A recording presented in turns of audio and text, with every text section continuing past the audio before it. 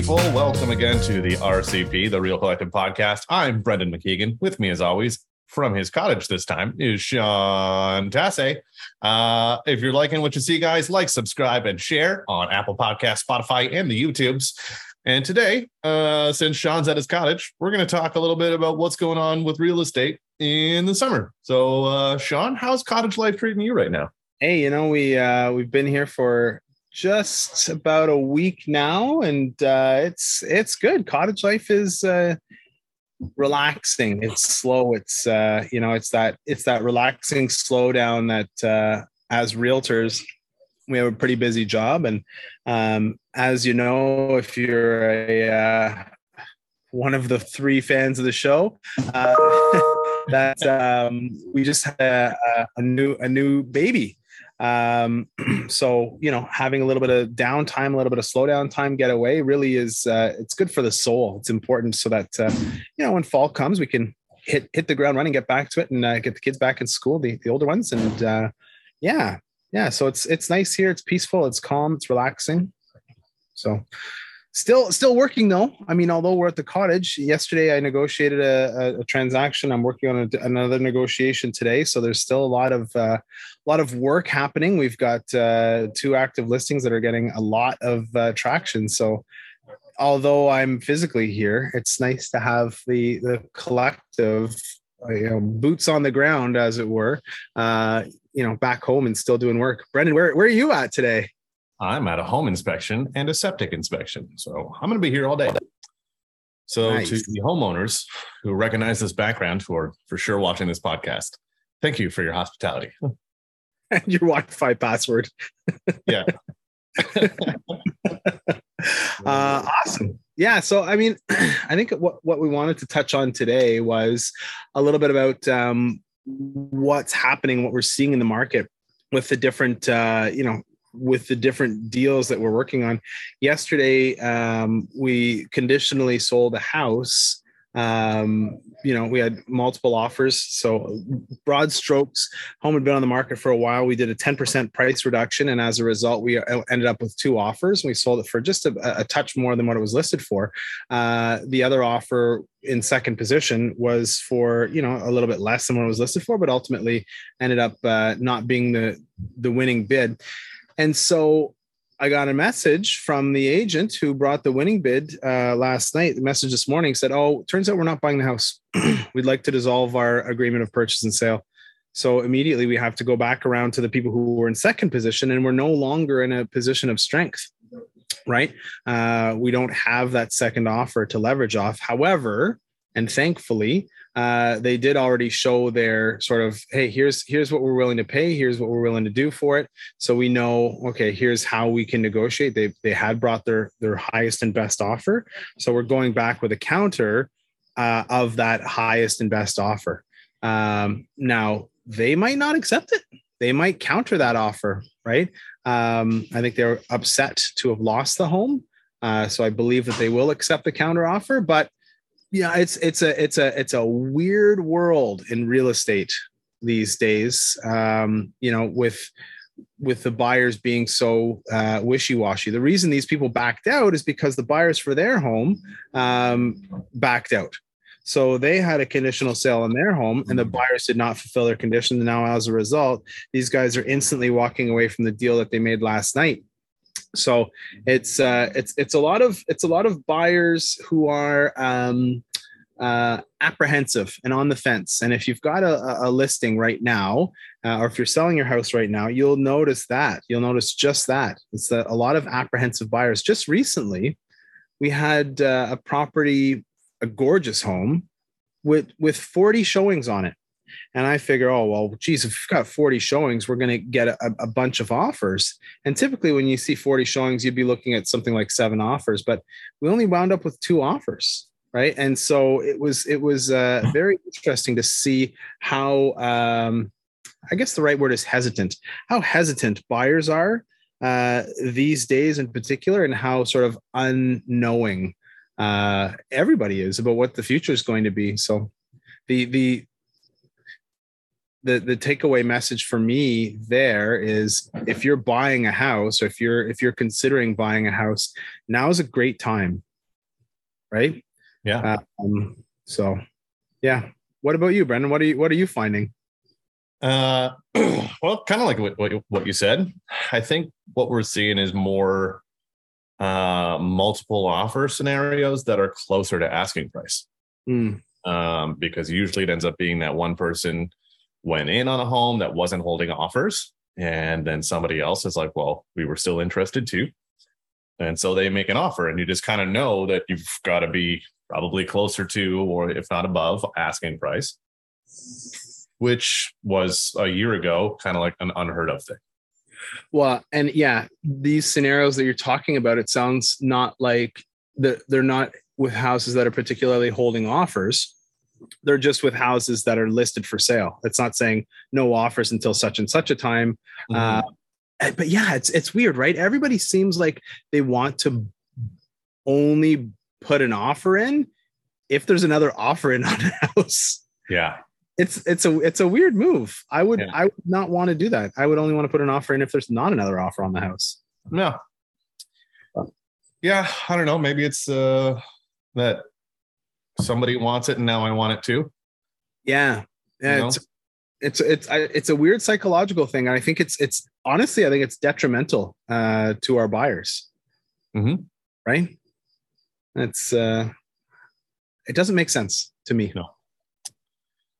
Side note, your background looks fake right now because you're all shaded and everything behind you is lit. So like you look like you have like a Zoom background. Well, thank you for proving it. I'm just saying, it was very funny the way you're set up there. I just don't want to get a burn. Man, if your internet would have... We're under the gazebo. And I, for one, I'm a little bit happy about how things are right now. Because as someone who predominantly works with buyers, I think it's giving them maybe a little bit more hope. And, like, oh my God, there's something out there. And some of these aren't even holding offers. So if we're quick, we can get it at a deal now. Yeah, let's do that.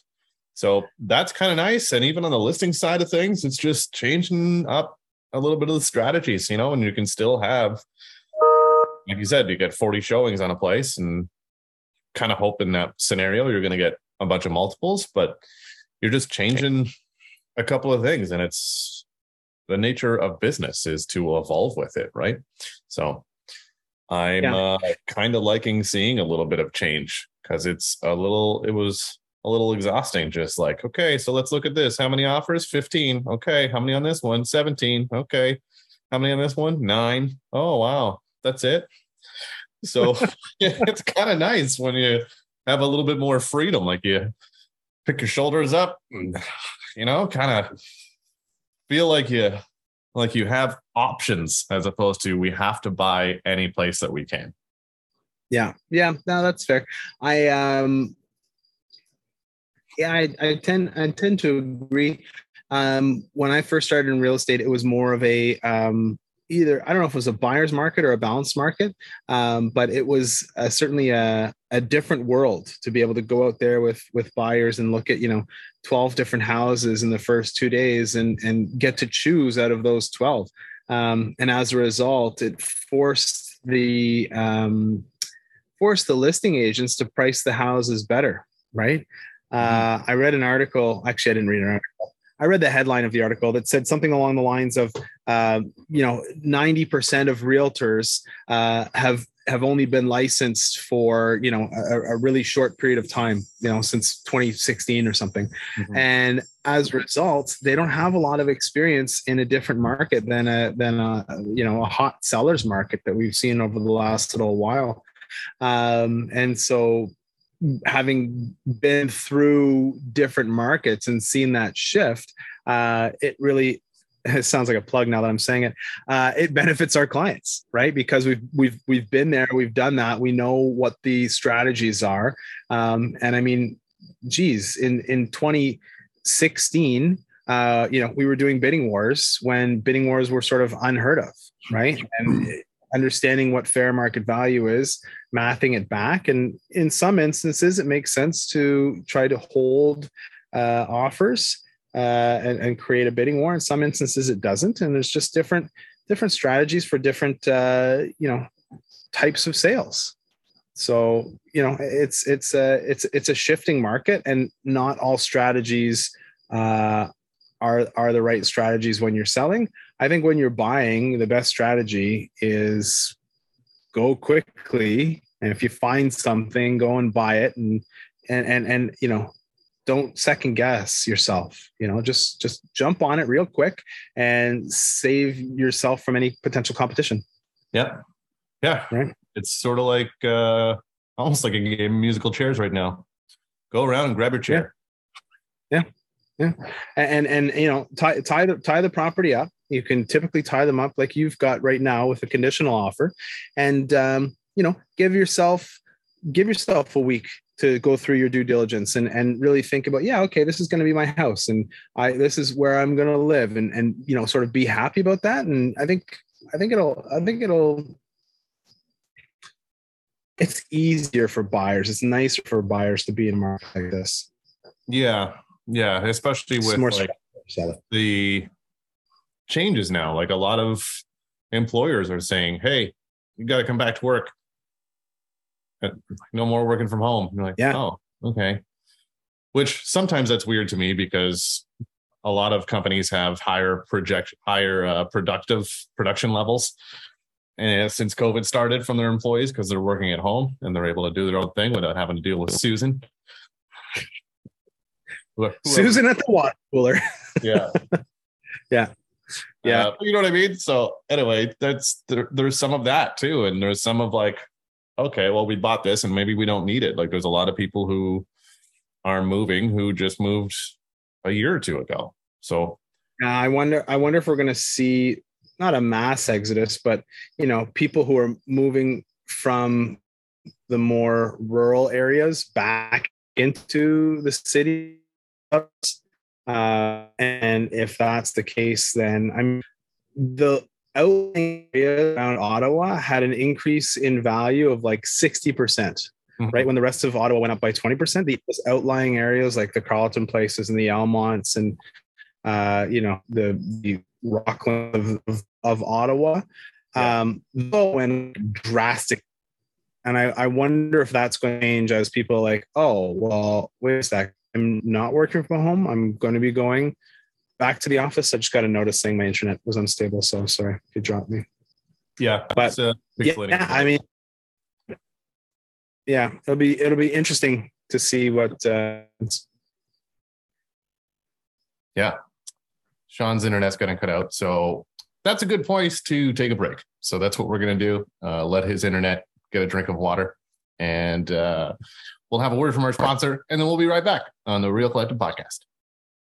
This episode of the Real Collective Podcast is brought to you by Real Collective. Real Collective brings together best-in-class real estate agents and collective experts in the field to deliver the best possible service to our clients. We govern ourselves with honesty, open-mindedness, and compassion. With diverse skill sets, our agents are able to better serve a wide array of clients, including first-time buyers, first-time sellers, transferees, estate sales, investors, and rural, vacation, and luxury properties. Authenticity and transparency are pillars of our process, which allows us to put our clients at the center of everything we do. Our years of experience and knowledge allow us to deliver prestigious service and optimal results. If you are interested in buying or selling your home, contact us today at realcollective.ca. Welcome back to the Real Collective Podcast. Don't worry about the background noise. We're here on location for both of us for the second half. If you want to talk to Sean or I, book an appointment in our Calendly links below. Calendly, brought to you by Calendars. Book an appointment. We can talk about what you want to do with your real estate needs. Are you looking to buy? Are you looking to sell? Are you looking for both? In the first half, we kind of talked about what's going on in the summer. And now we've had a lot of sellers lately asking us if it's the best time to list your home. So jumping into back to school, which is a perfect time to like, subscribe, and share the Real Collective Podcast with all your friends on Apple Podcasts, Spotify, and YouTube. A lot of sellers have been asking, and a few buyers, is this the best time to list the house, or should we wait until September? Yeah, it's traditional real estate sort of ebbs and flows, seasonality looks like we're busiest in the springtime. We've got a bit of a slowdown in the summer, like we were talking about, and we've got a bit of an echo wave that happens in the fall. And so we might have lost Sean. His internet might be dead. It does ebb and flow. And I don't know where he was going with that. Oh, hey, he's back. All right. That's a traditional real estate cycle. However, after ebb and flow, everything paused. Oh, sorry. I was receiving an incoming phone call. You lost me after what? You said ebb and flow. Ebb and flow. That's a great name for my rock band. Your internet, apparently. Yes, exactly. Well done. Yeah. So traditionally, in real estate in Ottawa, springtime is the big wave, fall time is the echo wave, summer is slow, and then winter is even slower than summer. So coming into the fall time, traditional logic dictates that, hey, it's a great time to be putting your house on the market. People want to get in before Christmas time. However, the traditional real estate ebbs and flows have not been happening as much over the last 2 years because COVID's really thrown a wrench into the mix. And then we saw last year when they increased the interest rates that it had a negative effect on sales. And that hit, I think, at the beginning of May, which is typically right in the busiest season. And we saw the same thing this year when they increased the interest rates. Again, it really hit right in the middle of the springtime when traditionally you'd see a lot more sales happening. Our sales numbers right now across the board are down by 30% month over month. Year to date, we've sold about 10% less houses. So there's less people who are moving. And I think that has a lot to do with the uncertainty that the buyers are concerned with not knowing what's coming up. So there's a chance that there's a big explosion, not an explosion, but like a big bang to start the entire universe of a boom, I guess is the right word, of buyers who are saying, hey, you know what, we've been on hold, we've been waiting. And some people are speculating that might happen this fall, where a lot of buyers have been sort of waiting on the sidelines, taking a wait and see approach, and some people are saying that might change come in the next little bit, in the next month or two. So we don't know is the answer to the question. What we do know is what we're dealing with right now. We know what the market is right now. We know what the prices are. We know what we're up against. All of those things are known. So, the question is risk versus reward. Do you play the game where or do you take the risk that it might be better? Because it also might be worse. Yeah. Yeah. And I mean, how many buyers have said, I'm going to wait, I'm going to wait, I'm going to wait, I'm going to wait, and then eventually got priced out entirely? And yes, prices have dropped, but I don't think it's going to significantly drop. And I don't think it's going to go beneath what it was last year. Yeah. I don't think it's going to go that much.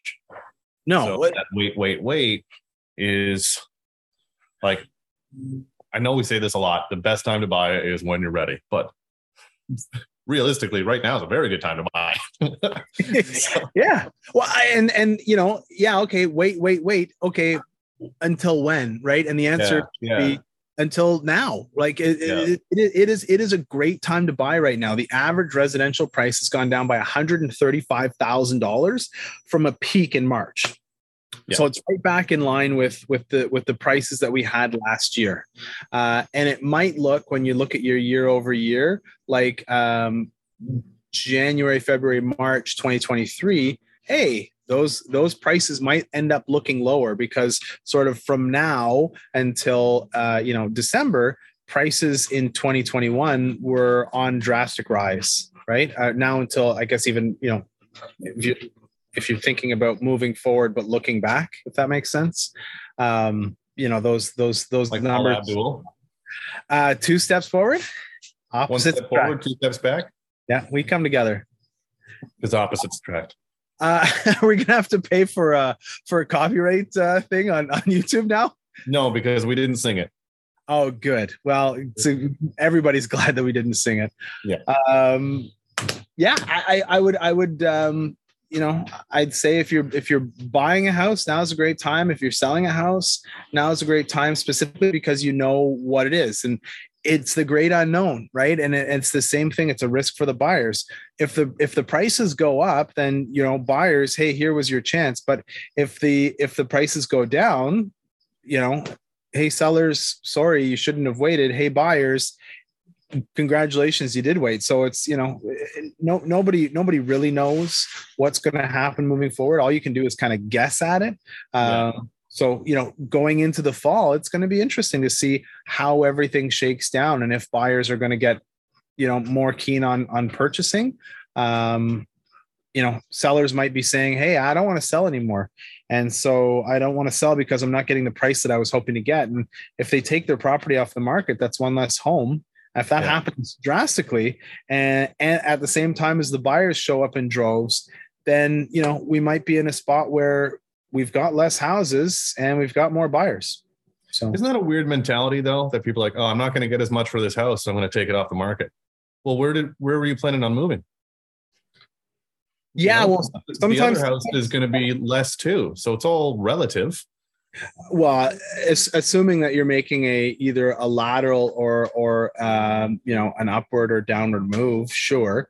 But if you're just selling because you want to sell and you've already got a place somewhere else that's fully paid off, then that makes sense.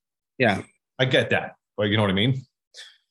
I'm talking about the average seller who is a homeowner, lives in their house and is selling it, and then doesn't want to sell it because it might not be worth what it was worth at the start of the year. But then they're also buying another house. So that gap stays the same. Right. Whatever it happens to be, up or down.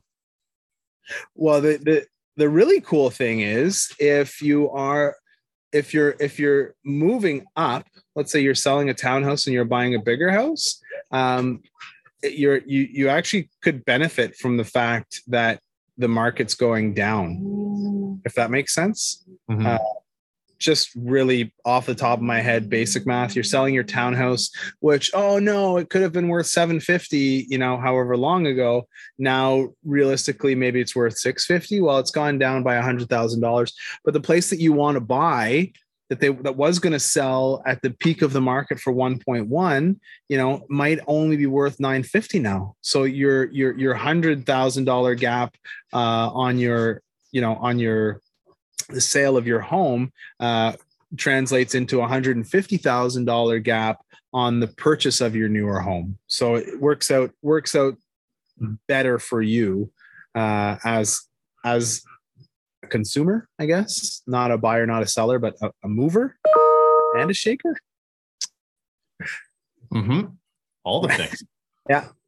So in a downward market, you always want to do the opposite, right? In a market that's moving down, if you're upgrading, it's great. In a market that's moving up, if you're downgrading, it's great, because it just has this sort of inverse effect, if that makes sense. If you're just moving straight across and you're trading one price point for the same price point, then it doesn't really matter. But for a move up buyer, so like a young family that's moving up to a bigger house, as the market's going down, or even people who are separating, if you're separating and you're selling the bigger family house and you're each buying smaller townhouses, you're also seeing that benefit. It's not necessarily moving up. I guess it's about spending more money, right? Or buying more things. Sure. Selling a place for, $950, $850, something like that. But then you're buying two places that would have been $650, but maybe now they're only $550, right? Mm-hmm. You get that double benefit. So, yeah. We're actually seeing a lot of townhomes that are closer to $550 now, which it's like, what? You mean it's not 800? Yeah. Amazing. Yeah. Well, and you know what?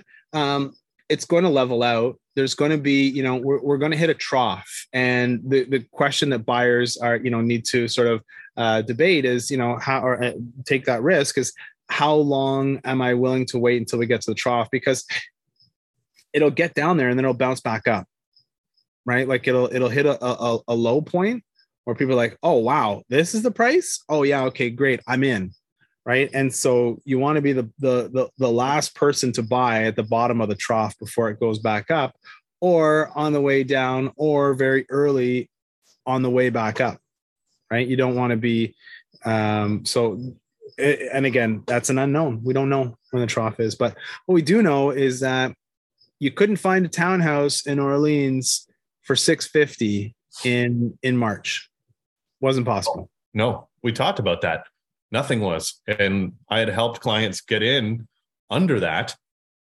And within 6 days of that firm up, nothing had sold under $650. Not even like the smallest interior town. Nothing. Yeah. Nothing.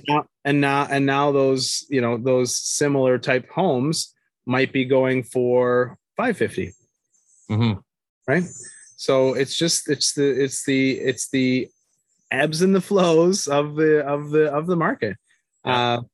And you know what? If you're in there and you bought and your interest rates were super low and you paid $650, you've said this before, Brendan, your monthly payments are probably going to be the same as if you go and pay $550 for it now at these higher interest rates. So yeah. Most people being month to month, that's what it comes down to. Yeah. Right on. Well, I think that's a good little summer overview for everybody. So until the next one, enjoy your lemonade or your Corona or whatever you're having for your summer beverage. Maybe the next one's a giant Gatorade. So we'll see. Again, if you want to, pardon me, talk to Sean or I about any of this, book an appointment with us in the Calendly links below. Do us a favor, if you don't mind, share us, if you could, on Apple Podcasts, Spotify, and the YouTube. Don't forget to like, subscribe on there as well. And we'll go to the next one, and we'll talk about some fun things on that one. So I'm Brendan McKeegan. This is Sean Tassay for the Real Collective Podcast. Until next time, keep it real. Collective.